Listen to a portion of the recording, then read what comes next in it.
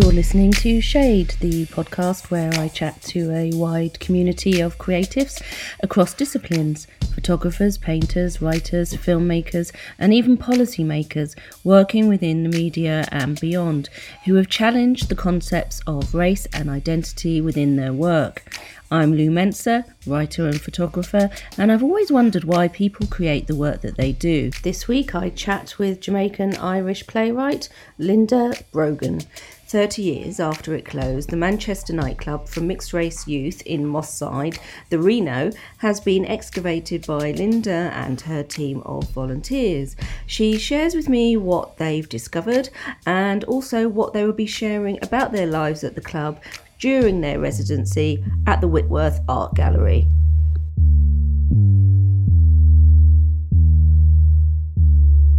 Lou, it's going to be so amazing, how it's going to grow, and just starting now that I've got through all the process of, all the technical stuff you've got to do and all the negotiations with the gallery and that, to feel artistic about it and think, oh, you could do this, you could do that. It's so wonderful. How's the gallery been like throughout this whole process? Well, I'm a playwright. I've been a playwright since 2001, and I've been produced quite a lot across England, including, I'm just bragging, the Royal Court, which I love. And so no, I've had dealings with the arts world, but I've never been in an art gallery before, and they've never had a playwright before, or such a big tribe of people who don't come from that background. So it's been a learning curve for both of us over the last 6 months. I just wanted to know a little bit about your personal memories of the Reno, what it was like for you when you used to go there. I went down first when I was 17 with two of my best mates, they're sisters, and obviously we're mixed race, or I tend to say half caste, even though it's kind of like a terrible thing to say, everybody says to me. Generational thing, right? Yeah, absolutely, because I suddenly became not half caste when I was about 40. So it was a shock to me. Do you know what I mean? So if you've been saying something for 40 years, and the wonderful thing, Lou, was it was an honour to be half caste in the Reno. Do you know what I mean? It was an absolute. So I don't want to lose that badge. Do you know what I mean? Yeah. Yeah, it was like, I would say in its heyday between 71 and 81, that 70% of us was, and some of us was batshit crazy, but we were still part of our gang, because of that, because we had that in common. Yeah. Your memories of it, you would go with your mates. Was it set up by a mixed race person? No, the owner was African, but he had mixed race kids, but I don't think that played into it. Wasn't in no way set up for half caste kids. Originally in the 50s, it was an African seaman's, like when they come from a hostel. The building was that, and then after that it was called the Palm Beach, which was opened by the first black pro golfer called Roland West, and he opened it like a nightclub in the early 60s, like where you go kind of like with like a posh one. Do you know what I mean? Like you go and there'd be bands in there, white bands and everything, and couples would go and dance in that. And then over the time it got taken over by Phil, and people used to play reggae in there. And then Persian, our DJ, who is Jamaican and came over in 62, he liked soul and funk, and he knew people who came over on the ships, and he'd get imports. So he started playing soul and funk there, and then just half caste people started taking it over. I'm interested in the excavation process. Yeah. How did that happen, and what came out of that process? The whole story about how it started to happen is really massive, and it's about being a playwright and not being allowed my own voice. Like when you're of colour or you're flipping working class, right? And the white middle class have got control of all the arts, and they have like a certain story you can tell, don't you? If you're Asian, you have a hijab in it. Do you know what I mean? Or if you're, like if you're black, you've been stabbed or a gunshot. Do you know what I mean? Like there's a certain kind of stereotype, right? So I've kind of been bucking against that slowly, for ages, like for 20 years really, but only saying it in corridors, like to the other people that are Asian or black or mixed race or whatever, and then going back into the room and doing what the white middle class person wants me to do. Listen, we only get to a certain age where we start realizing that we can actually start to become ourselves and express that, right? Isn't it? I know it took me till I was 60, Lou. Yeah. Oh, Do you know Lord. what I mean? No, but it's such a great journey. I was doing this play called Speechless about two black twins real black twins called June and Jennifer Gibbons, who lived in 1981. They burnt down their school. They were elect mutes and they had all sorts of problems. It's a great documentary called The Silent Twins. So I was writing a play with co-writing this play with, and I sound really racist every time I say this, but she was upper middle class white, right? So so we get into rehearsal. The play's going really well because I've made the decision that they've not crazily just decided to burn down the school.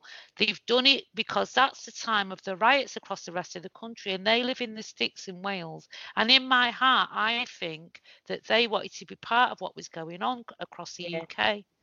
So we write this great play between us and we get into rehearsal, right? And long story short, for a week, I think I have been watching her asking this very secondary white characters what they think, but telling the two black main characters what to think, and also making them fight all the time. And I'm thinking, which the twins did, but I'm thinking if they was blonde girls, she'd never make them do that. Yeah. Do you know, just like drag each other around like dogs, you know, or like animals. So anyway, so I'm having this conversation outside with the black actresses and they're going, yes, I think that's right. But we're doing that whole thing of going back in. So on the Friday, a little mad thing happened where she's saying this should happen, I'm saying that should happen. But also they talk like a politician, don't they? So she's saying, so what I'm hearing you say is this, because that is not what I'm saying. Do you know what I mean? So I went home, wrote an email, and I simply said what I was thinking. It was dead short. I said, I think that you are asking the white characters and telling the black characters, right? So the next day, right, so, but I'm shitting myself, and behind me, my girlfriend shitting herself. So the next day, Madam gets on the phone, right, and she's hysterical, you know, like Blanche Dubois in Streetcar, right? So it went on all weekend, and other members of people from their company got involved, who were all from the same class, right? So on the Monday, right, what they decided, I wouldn't take it back, and that was what was supposed to happen. And I wasn't even, and they said the really classic racist thing, at least you're not being aggressive. But I was thinking, I'm not going to be aggressive, which also shuts you down, doesn't it? Because you can't, you know, like me and you are being kind of a bit rampant now. You can't be like that. So long story short, again, Monday morning, right, they've made a decision what's got to happen, right? So what's got to happen is that I've got to wait till Madam's had ate. I'm not to talk in rehearsal, right? Yeah. I'm to wait till Madam's ate at lunch and talk to her for 20 minutes. I'm allowed to talk after rehearsal for 20 minutes because she's got to go home to her family, right? So in me, I lost the plot, right? So I wrote, you do realise this play's called Speechless, right? And if you're making the two original girls, June and Jennifer Gibbons, speechless if we don't unpack the play. You're making the two black actresses speechless if they don't get to say what they, you know, like unpack the play. And you're also you're literally making me speechless, right? Right. So I got off, and that was in an email. 6 o'clock, the producer gets on and he says, don't come to rehearsal tomorrow. And if you do, the police will remove you. Yeah. Jesus. I know. And I've got to add it. Blonde, white, and middle class, they'd never have added the last line, would they? You know what I mean? So now the thing that I've most feared that they're gonna find me out and they're gonna, you know, like do whatever to me has happened. Do you know what I mean? So I imploded. Do you know what I mean? Like I hadn't wrote a play since, you know. So on that journey of that, so that's like 2010, but I started to really question these things now. Do you know what I mean? So I'd go and, like really research slavery, this, that, and the other. I was reading this authentic slave book, right? Like 1,000 pages long with stories from slaves. So I comes across, and I keep calling him Jacob D. Green, and I'm sure someone's going to correct me one day. But he apologizes for stealing a horse to escape, right? And so a light went on, Lou. And I thought, I'm dying to swear. A light went on, and I thought, no way, right? So then I realised that no slave narrative that I've just spent however many weeks reading is true.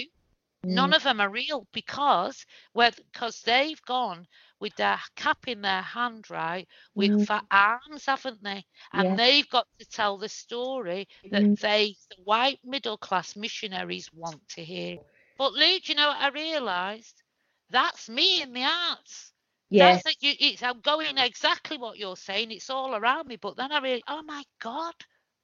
So that began the journey. So do you know what I did? I deliberately had psychotherapy to see what was going on. Counselling, I had psychotherapy. I deliberately did a number on myself. Went and studied loads of artists who were working class and like Grace and Perry and things like that. And how did they do that jump from making a little jug that nobody gives a damn about to a big jug that everybody wants to take pictures of? So I did all of that for ages and ages. And then one day I was going past the Reno, which was demolished in 1986, right? And I sat on the grass. It was covered in poppies, the grass. And then, Remembrance, it was absolutely covered.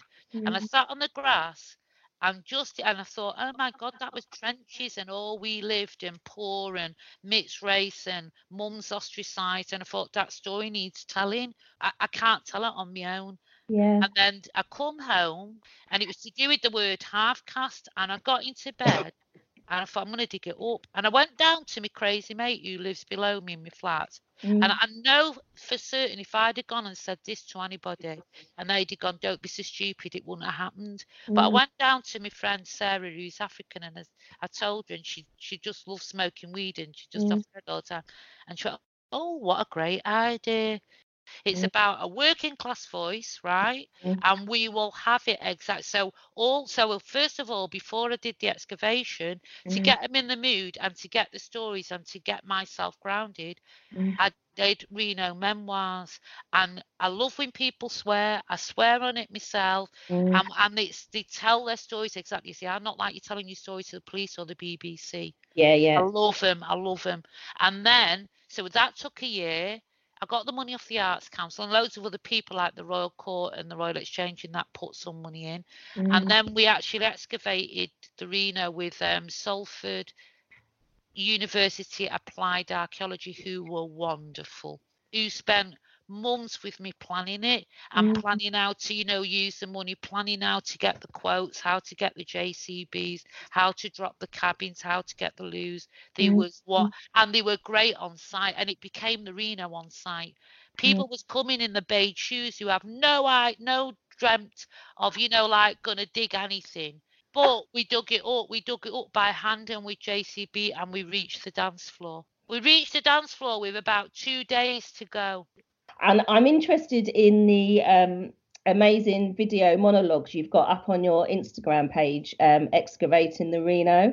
I love those. They're really powerful. Can you tell me about the people that are reading those words out on those videos on your Instagram page? Are those people that came together with you who were past visitors of the Reno, and then you came together again as part of the excavation? They were part of the excavation. The white guy, Triggy, right? He was there. He gave up work for 3 weeks, right? And one of the weeks wasn't paid. And he was a true regular Reno regular. And he was there every single day with me, right? So what I did was, after the excavation, I asked the Whitworth. We had one night at the Whitworth Art Gallery this is about a month after the excavation. After that, we did the one night, and it was such a, like about 1,500 people who don't normally come to an art gallery came. And it feeds into their thing about they want to change the way galleries are used as well. So I said, I want a residency here. And then their new artistic director, who I said that in February. He came in March. We had an hour's meeting, and he gave us that wonderful gallery.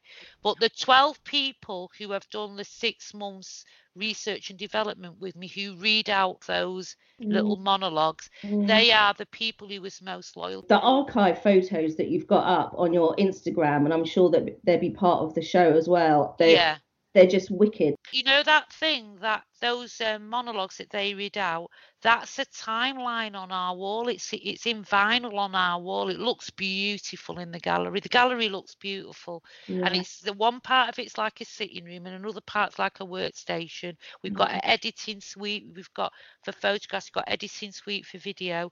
There is a contact thing on our website, which is the Reno.live. Just get in touch and talk. Because what I'm really interested in is the stories that contextualize ours, especially people who were born before 1937, who know about who came on Windrush, or who was English and watched Windrush happen, and people who first began to mix, but also 40s, 50s, 60s, 70s club life, because that shows the different clubs to our club. Listen, you're an absolute powerhouse, Linda. I just can't believe the huge realm of the stories that have just come out of our short conversation. Get on our website, because all the memoirs, the original memoirs, are all on there. All my blogs of my journey, all our research and development videos, and there's loads of great stuff that we touch on. Unbelievable stuff. I'm going to do it.